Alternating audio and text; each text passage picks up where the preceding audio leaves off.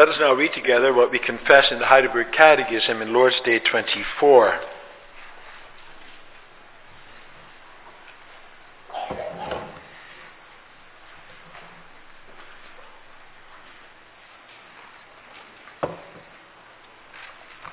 There we find God's word summarized as follows: "But why can our good works not be our righteousness before God, or at least part of it? Because the righteousness which can stand before God's judgment must be absolutely perfect and in complete agreement with the law of God. Whereas even our best works in this life are all imperfect and defiled with sin. But do our good works earn nothing, even though God promises to reward them in this life and the next? This reward is not earned. It is a gift of grace. Does this teaching not make people careless and wicked? No. It is impossible that those grafted into Christ by true faith should not bring forth fruits of thankfulness." After the sermon, we will sing together from Psalm 33, the stanzas 1 and 6.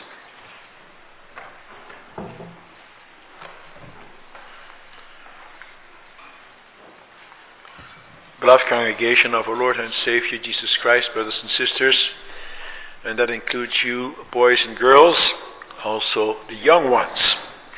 This afternoon we once again have a baby in front of us. His parents brought him here to church. That's not something that little Grady could do for himself, for little babies are totally helpless.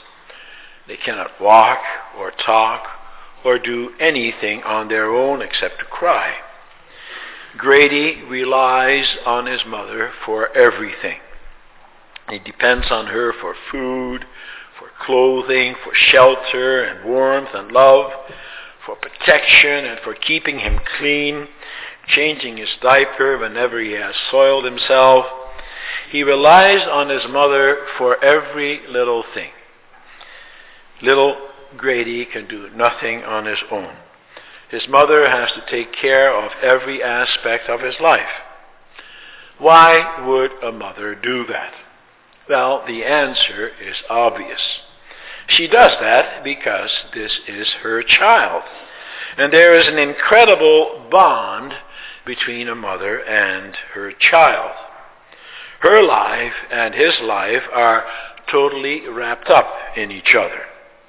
When the baby is this small, the mother's main occupation in life is to look after the baby. Whatever else goes on in her life is of secondary importance. She is totally focused on meeting the needs of her child. And that is because of the relationship that she has with him. That child is her flesh and blood. The mother loves that child. She loves him not because of anything that he has done, for little Grady hasn't done anything yet, good or bad. She loves him because he belongs to her and he needs her. Congregation, that's also the way it is with us and the Lord our God. There is also an incredible bond between our Father in heaven and us. And that relationship has been established only because of our Lord Jesus Christ. For at one time, our relationship with God was broken. We broke it when we sinned against him. But the Lord Jesus Christ made everything well again between God and us. He restored us to a relationship of favor with our Father in heaven. And it is only because of him. The Lord Jesus restored us to that relationship of love that we had with God the Father when we were still in paradise. Right after he created us. Right after he gave birth to us. And it's all his doing. We have nothing to do with it. And we are totally dependent on our Father in heaven. But if there is one thing that is hard for us to accept, it is that fact. Especially for the fact that we cannot add anything to our own well-being, to our own salvation. We are just like that little baby in front of us here. totally dependent on God for everything. That's what the Catechism wants us to think about this afternoon as we deal with Lord's Day 24. The theme is as follows: everything is well again between God and us. And then we will see two things. We will see in the first place that we do not have to do anything for it, and in the second place that we do have to do something with it. As Grady grows up, he will grow more and more independent. Soon he will want to feed himself. He will make a mess, but he will insist. More and more he will do things on his own. He will learn to talk and to walk and to dress himself and to keep himself busy. Slowly but surely he will grow to be more and more self-sufficient. And that's good. Children have to learn how to do things for themselves to be independent. But you cannot carry independence too far. And Grady will have to learn that he cannot live without others. God has created us such that we need one another. God has created us in relationships. And therefore we also seek one another out for companionship, for advice, for our sense of well-being and connectedness. And we can especially not live without God. For the reality is that we are totally dependent on Him, even as adults. And that is most certainly the case as it concerns our salvation. Our Lord Jesus Christ did it all for us. He lived, worked, suffered, and died, and rose from the dead, and ascended into heaven for us. Philippians 2 describes for us in a most beautiful and prophetic way what exactly he gave up in order for him to be able to do that. Although he was God, full of majesty and truth and strength, he gave it all up and made himself nothing, it says there. In the original, it actually says that he emptied himself. Of what? Of all the glory that he had with his Father in heaven. He did it all for us. Why? So that he could share his great riches with us. For the Father once again exalted him to his rightful place at his right hand. He gave back to his Son the glory and majesty that he had before. He gave him back all his power and omniscience and his absolute rule over everything. But now there is a difference from before he came down to earth, from before he came down to earth to when he now is seated at the right hand of God. For now he can share with us, because he shares his flesh and blood with us. He has that now with him in heaven. And therefore the only way that he could accomplish that would be by doing what he did. He had to throw everything away first and become like us. Now, all we have to do is to accept in faith what he did for us. We have to accept the fact that we can share in his majesty and glory only because of what he has done, and not because of anything that we have done or will do. The Catechism is quite clear on that. It speaks there about our righteousness before God and asks whether or not our good works have anything to do with that. The Catechism shuts the door on such reasoning.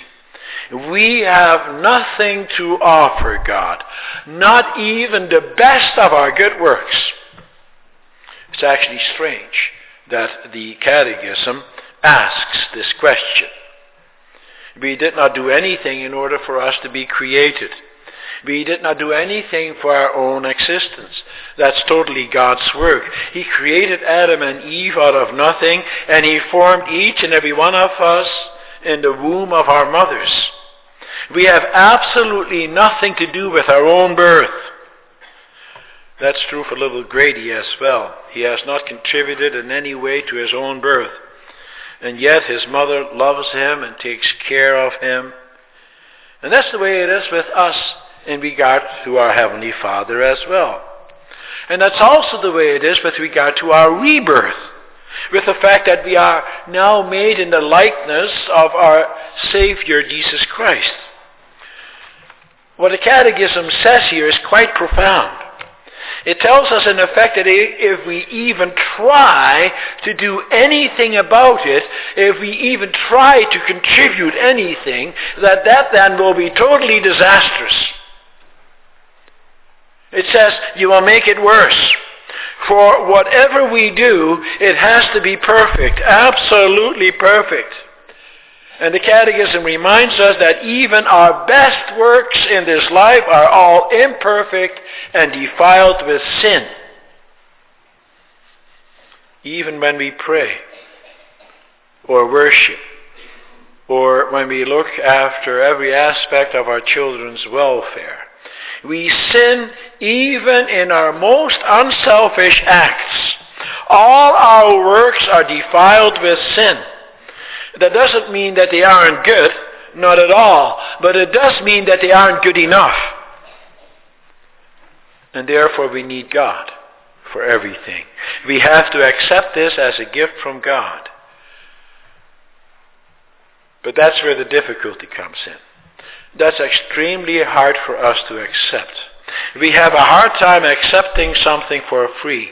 Instead of admitting that we receive everything from God free of charge, we say instead to the Lord God, "O Lord, have patience with me, and I will pay up what I owe you. Just be patient. Tomorrow it will be different. Tomorrow I will do better. I will carry out my good intentions. And I promise you, O Lord, that the older I get, the less I will sin." And so we pray to God to have patience with us, for then we will do this and that and everything else. And we make all kinds of promises to Him, and we really mean it. But just like the king in the parable, the Lord God is not going to have any patience with you or with me if we give Him that kind of response. Because it's not true. That's also clear from the parable that we read together. The servant who owed the king an enormous debt begged him to be patient with him, telling him that he would pay everything back. However, that was an impossible thing for him to do, for the debt that this man owed was enormous. Estimates in modern currency as given by the various commentators range from several $1 million to $1 trillion. For you see, the talent mentioned in this text was the highest known denomination of currency in the ancient Roman Empire. And 10,000 was the highest number for which the Greek language had a particular word. And so the Lord is telling us by giving us that particular amount that it was such an enormous amount that no one, not even if he were to live 1,000 lifetimes, would be able to pay it all back. And yet the servant says to him, "Oh, please, your majesty, be patient with me, and I will pay it all back." Notice that the king doesn't even respond to that. He doesn't even give it a thought. It's ridiculous. Nonsense. He can't pay it back. The servant begs for mercy and makes a promise that he most certainly will not be able to keep. Obviously, that servant had no idea about the enormous debt that he owed. Else he would not have made such a promise. It could also be that he was dishonest with himself and fooled himself into thinking that it wasn't such a great amount after all. To him, it wasn't a big deal. Whatever the case, by saying to the king that he would pay everything back, he minimized what he owed. He was in denial. And so what does the king do? To the astonishment of Jesus' original audience, the king pities the man and cancels his debt. He ignores the servant's ignorance and instead has mercy on him and lets him go free. That is quite something especially considering the kind of world the Lord Jesus lived in. In those days, if you were unable to repay your debts, you and your family had to be sold along with all your assets. The king could have done that in order to receive at least some of the money back. He will obviously recoup nothing anywhere close to the amount owed, but something is better than nothing. Selling people into slavery to pay their debts was extremely common in the ancient world. But not only will the king in this parable not sell his servant into slavery, he will not even require repayment of any kind. And so you see, brothers and sisters, sheer grace is at work here. The same thing is true with us. The debt that we owe God, we cannot pay back either. God is perfect, and He demands perfection. And therefore, if we want to do something for God, then it has to be perfect. And so let us not even begin to think that we are capable of that. The only thing that we can do is accept God's pity. That's quite a blow to our ego, isn't it? It's hard for us to accept something because someone gives something to us out of pity. We are not happy to receive something for which we did not have to lift a finger. We want to be able to do something in return. That's also the way it is when we receive gifts.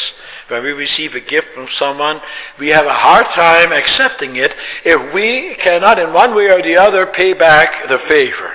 We want to give something back. If we can't, we feel bad. It does something to our own sense of self-worth not to be able to give something back. And therefore, we have to be aware of that innate tendency within us that we inherited from our first parents, from Adam and Eve. Adam and Eve did not want to admit that they are totally dependent on God for everything. They did not want to live out of the gifts that God gave them to enjoy. They wanted more. And they wanted to do something out of their own strength. They wanted to be a little bit like God. And that's impossible. God also gives us gifts. He gives us everything that we need for body and soul. And then some. He especially gives us the wonderful gift of faith. But we also have to receive that as a gift. For there are many people who want now to make faith a work, as something we do. We cannot do anything. Even our faith is something that we cannot give to ourselves or to our children. The Lord God is also going to give that beautiful gift of faith to this little child here in front of us, to Grady. And as he grows up, he has to unwrap that gift and he has to do something with it. He has to learn to see that as something very precious from the Lord. But he has to see it as a gift. He may not take that gift for granted. For you see, there's also the other danger. The danger to minimize the gift. And that's what happened to that first servant in the parable. He took for granted what the king did for him. The fact that he received that gift of being declared guilt-free did not really make an impact on him. And that's also showed from the way that he treated his fellow servant. As soon as he left the king's presence, he had forgotten about that wonderful gift that he had received. For you see, when you receive God's gift of salvation, then you also have to do something with it. We come to the second point. The wicked servant did not understand why the king did what he did. He only looked at the gift and not the giver. That is because his mind was on what he could get out of life himself, for himself. He did not understand that ultimately it is not about the gift, but it is about the mercy. Only when you understand that, only when you understand that it is all out of grace, then you change your outlook and your attitude, the way you think and the way you act. The enormous gift that that first servant, that wicked servant, had a purpose. It was supposed to change him. The king expected that servant to reflect him in his generosity. He expected him now also to be able to show kindness and love and mercy to others. And that's what the Lord Jesus wants to teach us in that whole passage that we read together. For look at the context of this parable. The Lord Jesus first tells a story about the lost sheep. Those lost sheep apply to each and every one of us. We were lost. We have lost the way. And now the Lord Jesus says to you and to me, I am so glad that I have found you. And he tells the story of the lost sheep and how he goes after him so that we would do the same. He says to us, if your brother sins, look him up. Only once he does not want to be found any longer can you let go of him. But first, you must do your utmost to seek out your brother or your sister. Go the extra mile. For that's also what I have done with you. In this way, the received mercy of God has to bear fruit in our own lives. That's why God gives us these gifts. That's why he seeks after us. And therefore, we too must have mercy on others. Now it is Christmas season. Many of us exchange gifts. But why do we give gifts? Not necessarily out of love. Often out of obligation. And out of the desire also to receive something from those that we have given gifts to. For soon after we have unwrapped our present and we right away think of things, we can give back to the other person. Or when we have given the present, we think about how we are going to be rewarded ourselves. I wonder what I'm going to get myself. And we wonder, is that also the way it is with God? And does he expect something in return for the gift of his beloved Son? For the fact that he made everything well between him and us? And the answer is no. God doesn't give so that we can give something back to him. And so it is different with him than with people.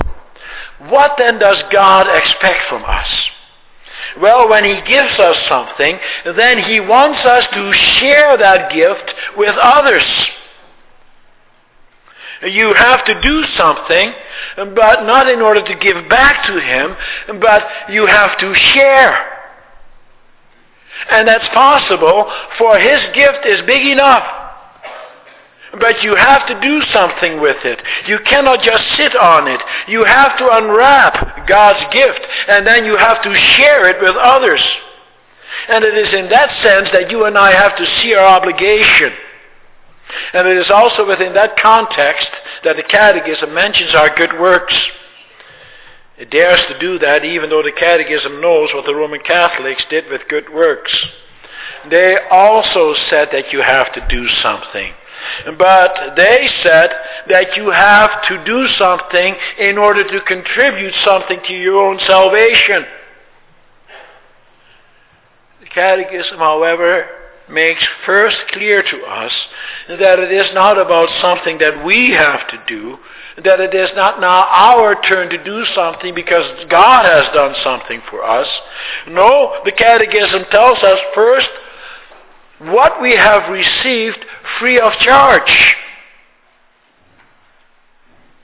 Namely, that everything is well again between God and us, for which you and I didn't have to do anything ourselves. It has all been done for us.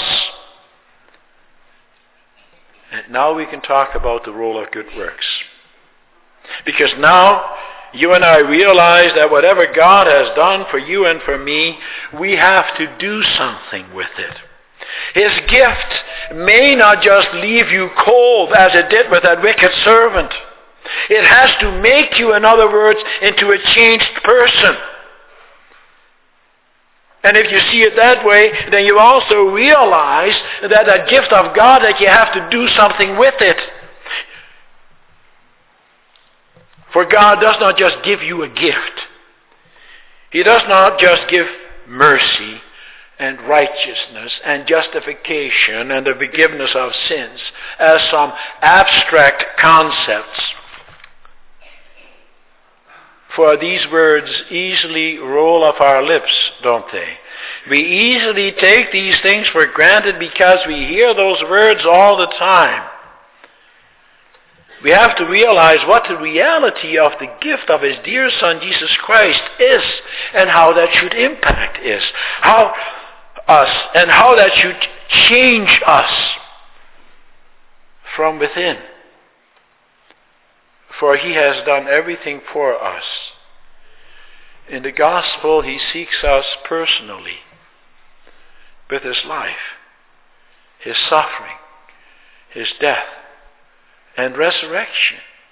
And with His position of honor at the right hand of God the Father, it's all for us. The Lord God does not give us a gift like the man from Purolator who comes to your door and brings you a package and then asks for your signature and who then takes off again. No, He gives us Himself in the person of the Lord Jesus Christ. It is a gift that changes our hearts and our lives for always. That is what the Catechism means when it speaks about being grafted into Christ by true faith. Now we are one with the Lord Jesus Christ. We are alive with Him. Through the Holy Spirit, He has made residence within us. We may live with Him. And if that is what we realize, then He is also the one who leads us and guides us as we pray to Him and as we listen to His voice.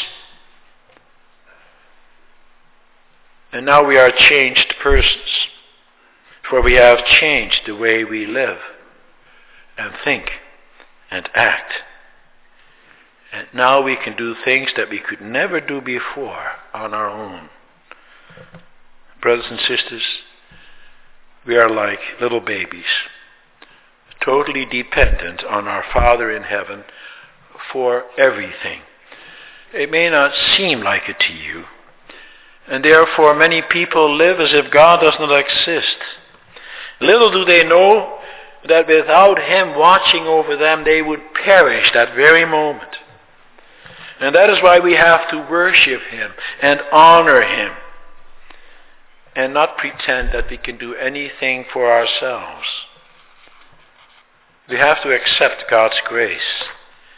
We have to accept a total dependence on Him and see how much He loves us and how much His life is intertwined with us, just like a baby with its mother. And if we do that, if we live like that, if we share in that way, then God will embellish us with great riches, with such riches that we cannot even begin to imagine now. How wonderful it is to be a child of God. Amen.